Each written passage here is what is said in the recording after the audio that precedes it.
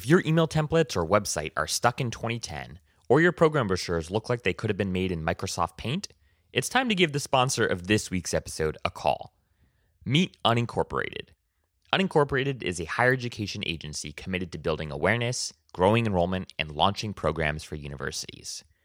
If Nike and Apple decided to venture into the higher education branding space, their top competitor would be Unincorporated.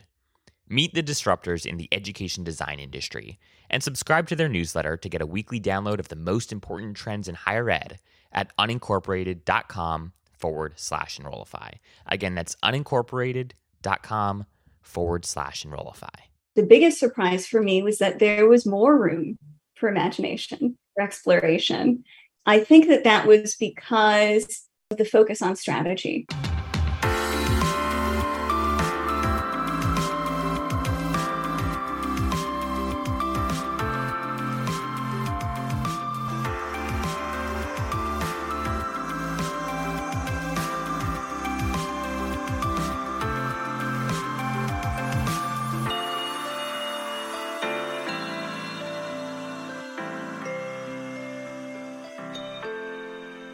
Okay, Natalie, we are live. How are you doing today? I'm good. How are you, Zach? I'm doing excellent. I'm in Maine actually right now, which is one of my favorite places in the entire world. So I'm in Boothbay Harbor, Maine, which is north of Portland and like south of Bar Harbor. But it's absolutely beautiful right now. That's fantastic. And you are calling from where? New York. Rochester, New York. Yes, where we are just getting the beautiful fall weather and everything else. Well, that's exciting. Well, I'm excited to chat with you. This is part of this special series that we're putting together called Was It Worth It? And really what we're after is stories of folks who during the pandemic over the past 2.5, 3 years have decided to leave higher ed and are working at some sort of higher ed adjacent company or organization. So I'm really excited to chat with you and hear your story. And I thought to kick us off, it'd be great to hear from you the story behind why you decided to work in higher ed. Absolutely. Yes. And I love that you're doing this, by the way. I think it's an important story to tell.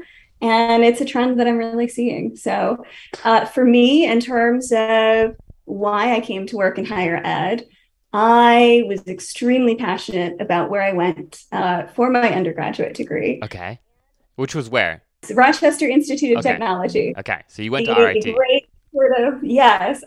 great sort of upstate New York, geeky campus area.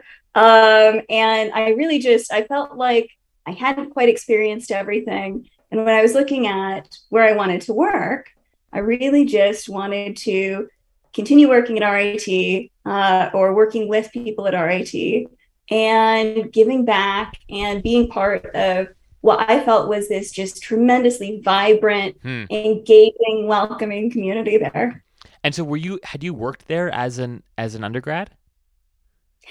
So I had done sort of volunteer work here and there, ran clubs and different things.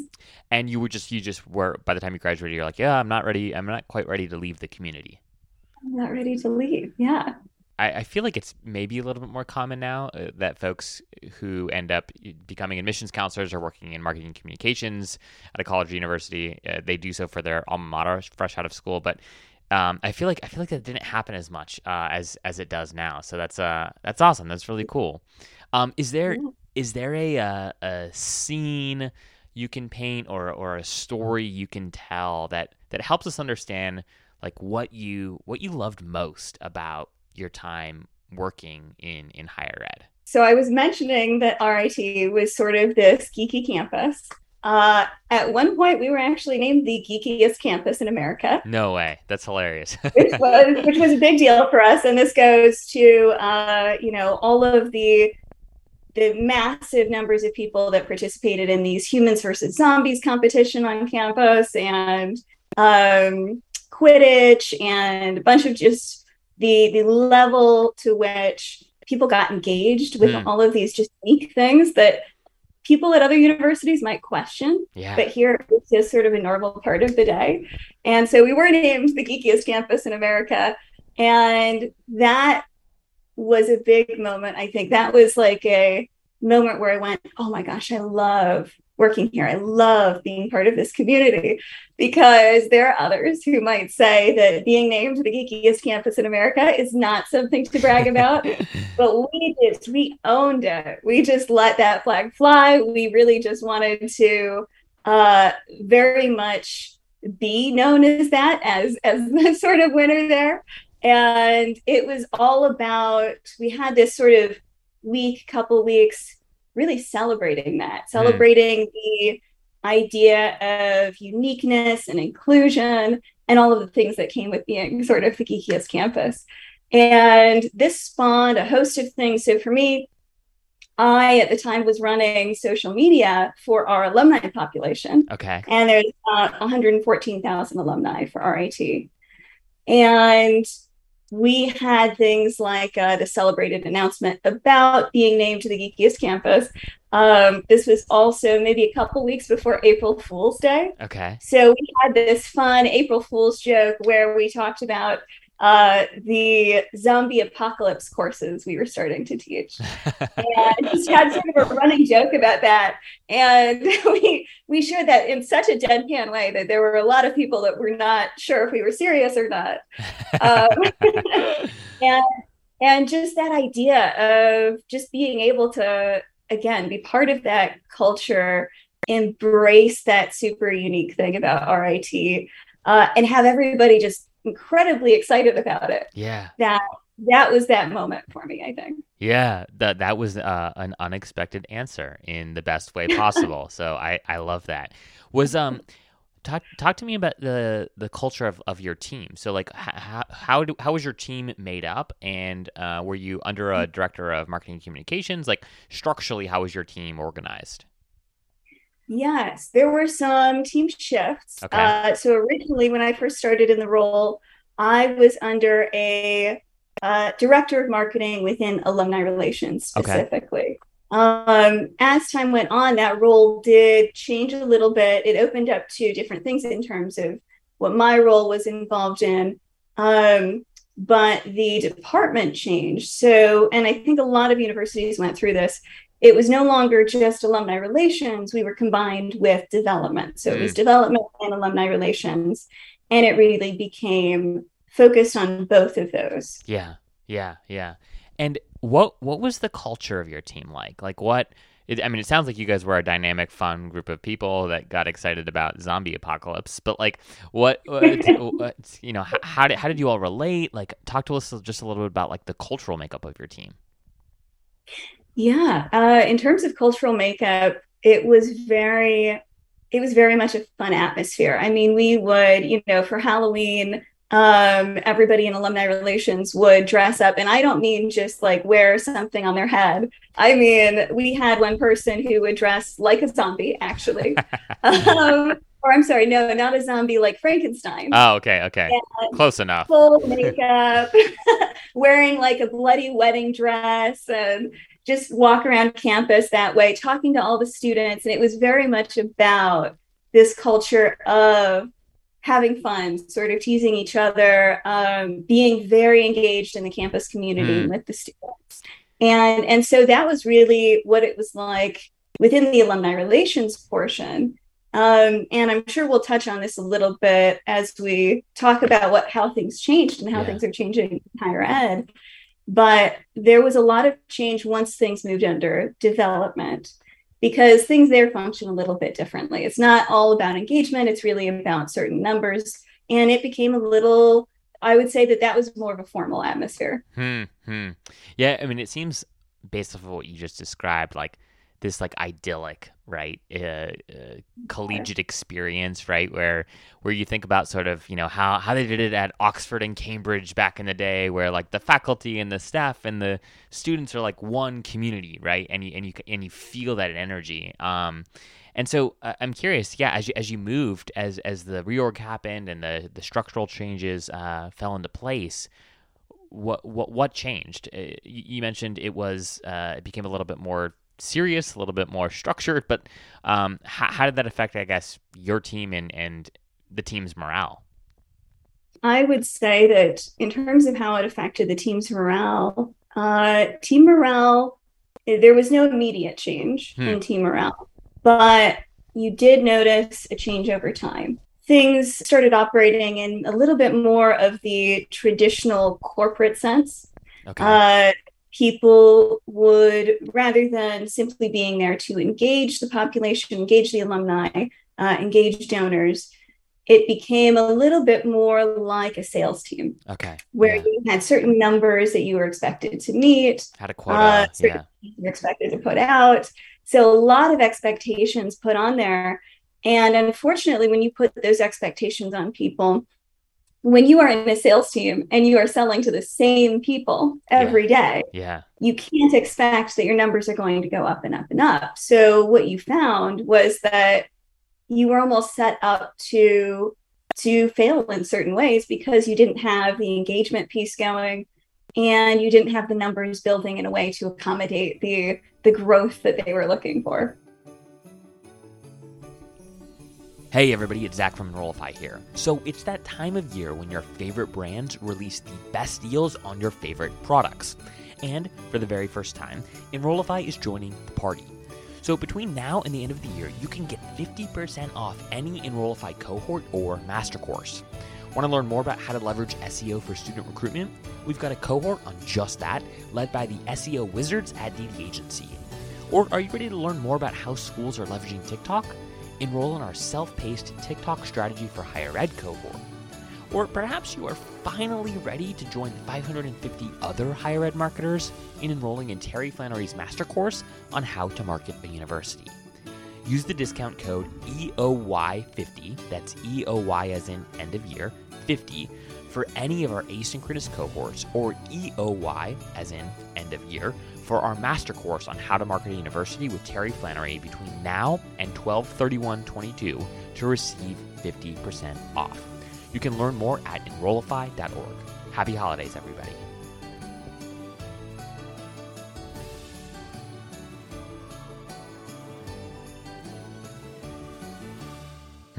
So resources for alumni engagement decreased, but the expectations for, the funds that needed to be garnered from the alumni increased. Yes, precisely. Yeah, that is tough. That is tricky. Takes a special person to be able to figure out how to crack that nut.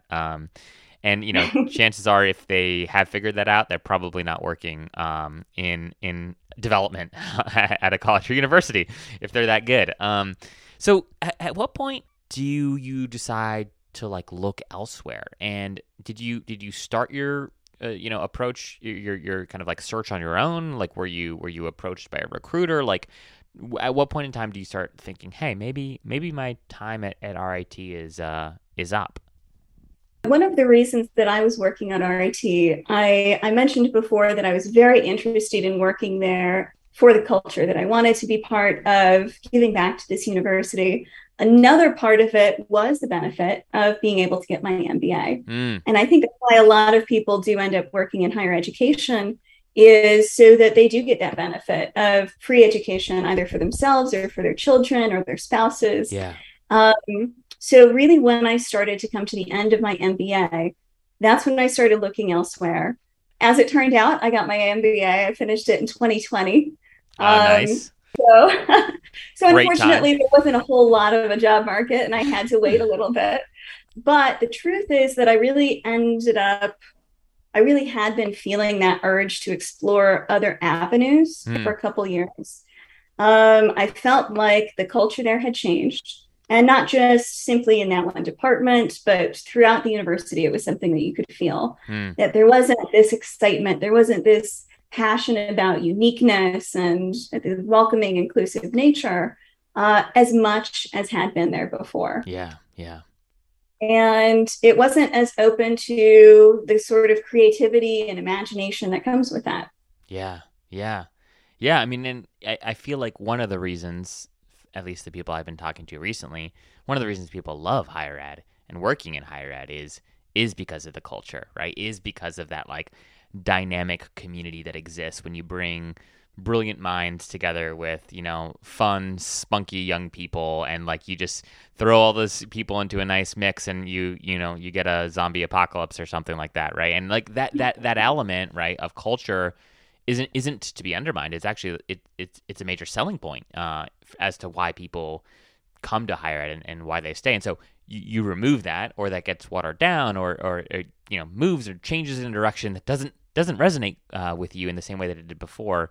That's got to be difficult. That's got to be like a real, wow, what am I doing here? Maybe it is time to do something else. And especially with the jobs there being perhaps not as competitive as some jobs elsewhere. That really, if you're there for the culture and the culture disappears, that you don't have that reason, any reason that separates them. Yeah, few people would say I'm here for the salary, So yes, unfortunately, that is true. Unfortunately, that's true. Yeah. So, you get your MBA. How do you decide what to do with respect to your search? So you could have searched for jobs anywhere, right?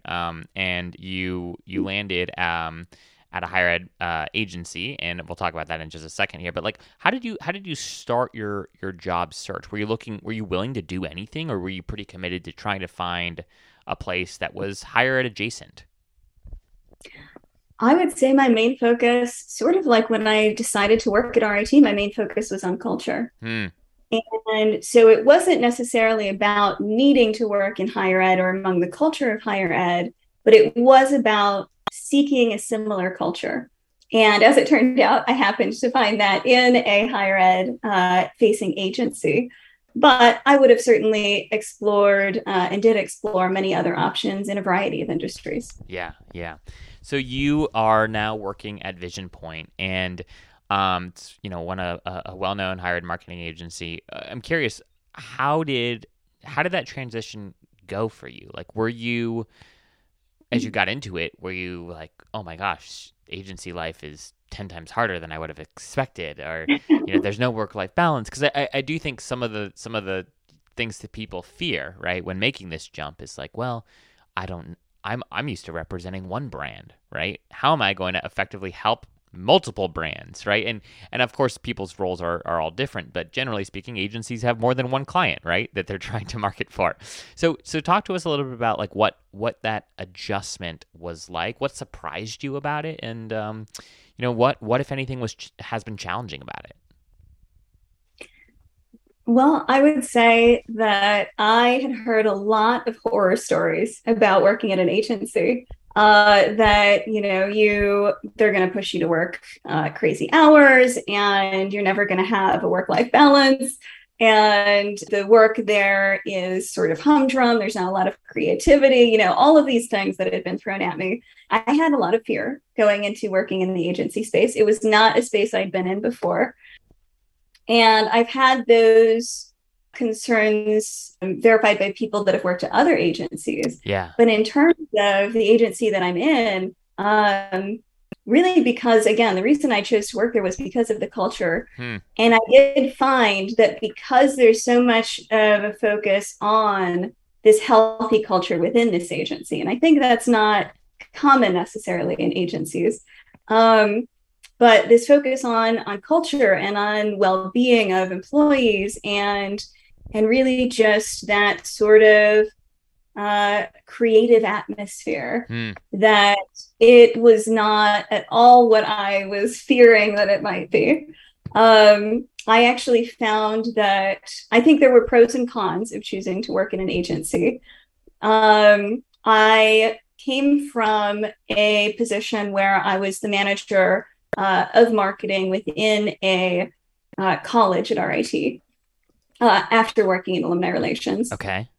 And I was wearing multiple hats. So I was very much in this position where I was doing everything. And I was in that position where I was calling all of the shots to a certain extent. And moving into the agency, because it is this much larger team of marketers, you tend to be very hyper focused on the type of work that you are expected to do to contribute to the sort of lineup of that makes up the marketing services. Yeah. So I found that I had in some ways perhaps less control. I was involved in less. But at the same time, I could leave, I could take vacation and not worry that everything was going to fall apart without me. That is a beautiful thing. I cannot even describe how wonderful a feeling it is to know that you have so many other people that are capable of taking things on. Yeah. That you can sort of, you have those people to fall back on. Whereas when you are the person that wears all these hats, it puts a lot of pressure on you to be there all the time, to handle every crisis, and it really weighs on you and it wears you down. Yeah, yeah. I mean, I can't imagine, what that must have felt like, right? Is that sort of relief, right? That you feel, knowing, hey, you know what? It's okay to go to the beach and leave my phone back at the beach house, because the world will not end, without me. I'm not solely responsible for saving the world. What a cool, what a cool relief there. I'm curious, has anything surprised you about, you've shared a little bit here, but like just anything else that has surprised you about agency life? Maybe some misconceptions that you had, and or have you learned anything about yourself in this process that might be surprising, or that might have surprised past you? I think that my biggest surprise, coming from a university that was really known for innovation and imagination and creativity, I expected that there would be less room for imagination going into the agency work than there was working at this university that had all of that sort of embedded into what it was about. I would say that the biggest surprise for me was that there was more room for imagination, for creativity, for exploration. And I think that that was because of the focus on strategy. Yeah. So particularly, I am a marketing strategist with Vision Point, and not every agency has a strategy team. But because we do, because this is an agency that puts so much focus on strategy, it allows so much more room for that creativity and for the forethought that goes into really making that work and work well. And that was something that was lacking the most, I think, in higher education, because there was such a focus and a push for implementation and results that even when we had this fantastic culture and a lot of engagement, that there wasn't room made for the strategy, for the imagination, that oftentimes it was very spontaneous. Yeah. No, what a keen observation. And I would imagine validating, right? Like validating that, oh wow, okay, I thought I could express myself creatively or share my ideas, fluidly before. Now I can do that, and then some. And in fact, now like that's actually what I'm expected to do, and rewarded for. So I think that's fantastic. What about? I'm curious about like the reporting structure, right? So like higher ed tends to be quite hierarchical in nature, and there are certainly pros to those to that structure. Although I feel like those pros are a little bit less compelling these days. I hear more people talk about the cons than the pros, I should say. I would imagine your structure at your agency is a little bit different, and I'm just curious, like how has it been working with leadership and in the context of a really different organizational structure? Yes, it certainly is very different, and I would say there are still very much silos. The silos that existed in higher education do exist in the agency as long as you get to a stage that, or a size agency at the size that we are at. So there's a certain hierarchy there, but the hierarchy is more in these functional teams, right? So we have a team for strategy and a team for account management, and a team for project management, a team for data, a team for media. And so the hierarchy really works as in leadership leads those different functional teams. Yeah. And all of those leaders report up to the CEO. So there is not a whole lot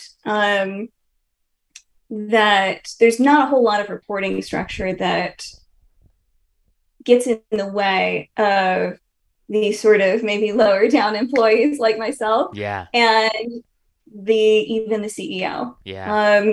And I've found that I've been able to reach out to the CEO, who's very involved in our Slack channels, uh, and express concerns, express ideas. We have a biannual sort of retreat that we do every year Nice. as a company. And one of the things that they try to encourage is this sort of brainstorming of ideas or discussion of difficult topics. So I feel like there is a approachability of the people that are at the top in the agency, whereas there was not an approachability in higher education. Yeah, no, that's again another wonderful insight that I think is not unique, right? Like to you, that's I think what folks have been saying on this series and across social media is just this just real challenge with being able to kind of approach leaders in a meaningful way. And again, these leaders also have a lot going on, so it's difficult to get time with them, right? Especially in the context of leading a division or leading an institution. And so, but all that to say, I do feel like we're entering a time and a season where there is kind of this expectation that everyone's sort of voice matters, and being able to express your thoughts and your ideas and your opinions are not just important, but welcomed, right? And encouraged. And I think that there are these cool models that we're seeing in companies across the spectrum, but especially I feel like those who are higher ed agencies, at least those that I know, do a really good job at least trying to facilitate environments that are conducive to the sharing and conducive to real, honest, timely feedback, which I feel like can be sort of the antithesis of how higher ed teams operate. Yes.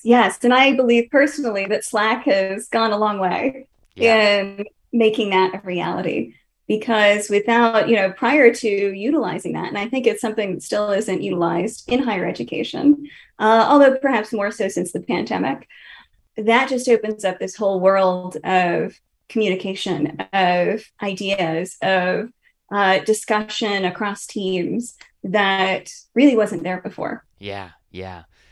Couldn't agree more. It's funny how much culture can happen on Slack, right? And how much culture can happen in channels, and the power of different emojis. And I mean, like in hindsight, or I shouldn't, before the pandemic and whatnot. I mean, we've used Slack for a while, but the idea that like your culture at your company would primarily be experienced through that would have been impossible to think about years ago, just a few years ago. And now it very much is the way that like I feel connected to my team, right? Is through Slack and through the way that people react to different things on Slack. It's just such a funny idea, right? And to see how far we've come. Yes. Oh, yeah. We share. I mean, it's a replacement for us for all the hallway conversations we used to have, right? So we share pictures of food and we share kudos every time. And that's something that's very encouraged. Every time somebody does something that is worth a shout out, that's all on. And we see things every day. Every day, people are getting kudos. And it's really inspiring to see that, to see the fruition of some really great work. So it's a game changer. Yeah.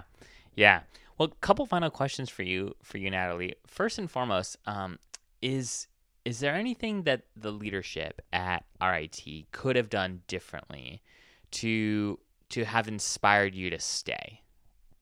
If there's anything they could have done differently, certainly more flexibility would have been great. But I think really it was the lack of thought into the university culture and the work culture that became a problem. And that seems systemic to the industry itself. So I don't know that this is something that I could place on the team that I was in or even some of the leadership elements. I think it's really this shift in higher education that we're seeing that's causing these culture shifts. Yeah. And it's really sort of forcing the culture to change in the industry. Hey, all, Zach here from Enrollify. If you like this podcast, chances are you'll like other Enrollify shows too. Our podcast network is growing by the month, and we've got a plethora of marketing, admissions, and higher ed technology shows that are jam-packed with stories, ideas, and frameworks that are all designed to empower you to become a better higher ed professional. Our shows feature a selection of the industry's best as your hosts. Learn from Mickey Baines, Jeremy Tears, Jamie Hunt, Corinne Myers, Jamie Gleason, and many, many more. You can learn more about the Enrollify Podcast Network at podcasts.enrollify.org. Our shows help higher ed marketers and admissions professionals find their next big idea. Find yours at podcasts.enrollify.org. Very well said. Follow-up, kind of like a related question here. Slightly different though. Like what words of wisdom do you have for higher ed leaders who, are finding themselves in this difficult moment, right? I'm sure many institutional leaders wish they had more budget and more resources to just double everyone's salaries and retain top talent, right? So they're in this kind of challenging pickle themselves. And at the same time, many folks are looking across the aisle and thinking, hey, you know what? Maybe I do want to have a little bit more balance in my life. Maybe I do want to, work with people that challenge me to be better and greater. And maybe I want to make more money. And maybe the easiest way to do that is to go hop on over to an agency. How would you advise higher ed leaders to act right now? Any things that the progressive ones that want to do something, right? Again, they can't just double everyone's salary overnight, right? They can't just fix culture overnight. But what could they do now to make progress in harnessing and really sort of like retaining their best people? Well, this is where I think I need to make I need to showcase one of the examples of marketing strategy. Please. And the way we sort of think about it. When we think about marketing strategy for universities, we talk a lot about this sea of sameness, right? Which basically means that all of the universities, when they put ads out, they basically look the same. Yep. Very similar shots of students, and they use very similar language. And when we talk about how to make people stand out, how to make universities stand out from that sea of sameness, we say we really try to dig into what makes them different. Their culture different. And there are some universities that are able to answer this question really well. Like RIT could tell you all about the geeky side. And there are some universities that don't have an answer, or their answer is, well, we're the university for everyone. And what that means is that you're not standing out, that you're not doing anything different. And I think my recommendations in terms of hiring for universities come down to my recommendations for establishing culture in the university, that you really need to sort of establish culture, perhaps with students first. That if you don't have a culture that you can determine right now, you need to sort of build that. You need to say, okay, who do we want our students to be? Who do we want them to be? Not just what degrees do we want them to obtain, but who do we want them to be as people? What differences do we want them to make? What do we want them to be known for so that we can be known for that? And I think in terms of hiring, what it comes down to, I think higher education is never going to be able to compete with a lot of the corporate industries out there in terms of salaries. So what that means is that certainly the benefits in higher education are great and very competitive. But I think what it comes down to is you need to have a great work culture. And in order to have that, you need to be able to say what the university culture is in order to hire people that are going to be engaged by that culture. So that's sort of a long-term solution, but I think that's what you need. The first thing that popped into my head when you were saying that too is like, competitive culture. Like, what does it look like to have we talk about sort of competitive salaries, competitive benefits, right? What does it look like to have a competitive culture to an organization that someone might want to go work for, right? And like, how can you compete on culture? And in theory, right, culture is a quote unquote easier thing to compete on, right? It doesn't necessarily require more resources, right? Or more money. It could require that, right?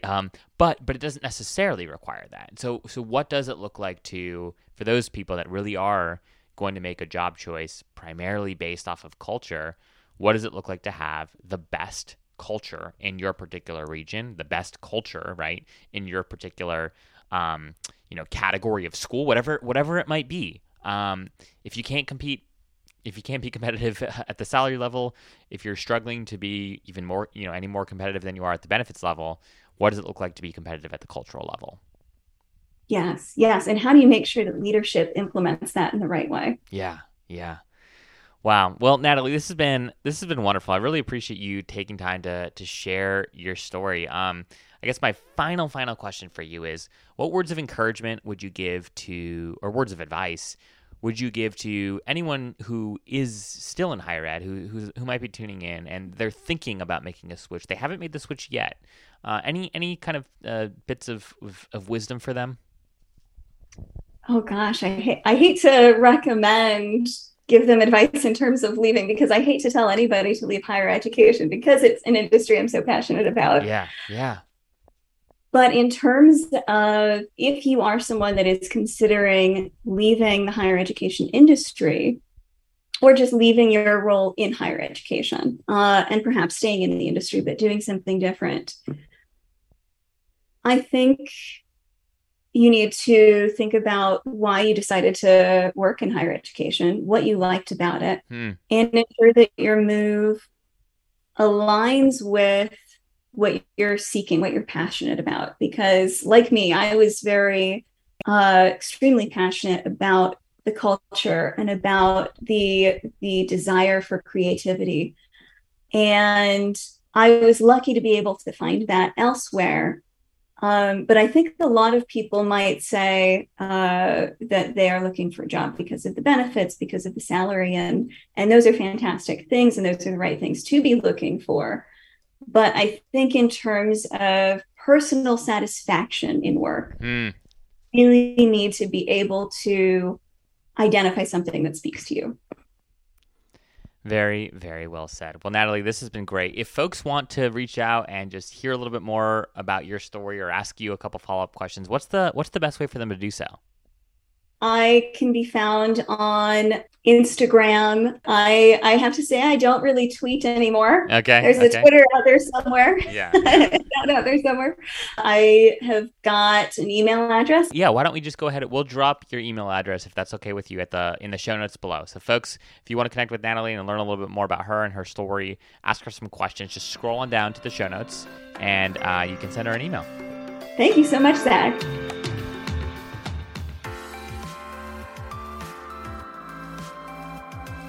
Hey y'all, Zach here from Enrollify. I hope you enjoyed this episode of the Enrollify podcast. If you liked this episode, do us a huge favor and hit that follow and subscribe button below.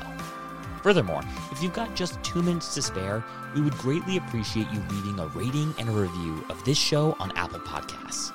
Our podcast network is growing by the month, and we've got a plethora of marketing, admissions, and higher ed technology shows that are jam-packed with stories, ideas, and frameworks that are all designed to empower you to become a better higher ed professional. But Enrollify is far more than just a podcast network. Enrollify is where higher ed comes to learn new marketing skills, discover new products and services, and find their next job. We're a growing learning community of 4,000 members, and we'd love to welcome you into the fold. You can access our free blog articles, newsletters, e-courses, and more, or purchase our master course on how to market a university with Terry Flannery at enrollify.org. We look forward to meeting you soon and welcoming you into the community. Again, you can subscribe for free at enrollify.org.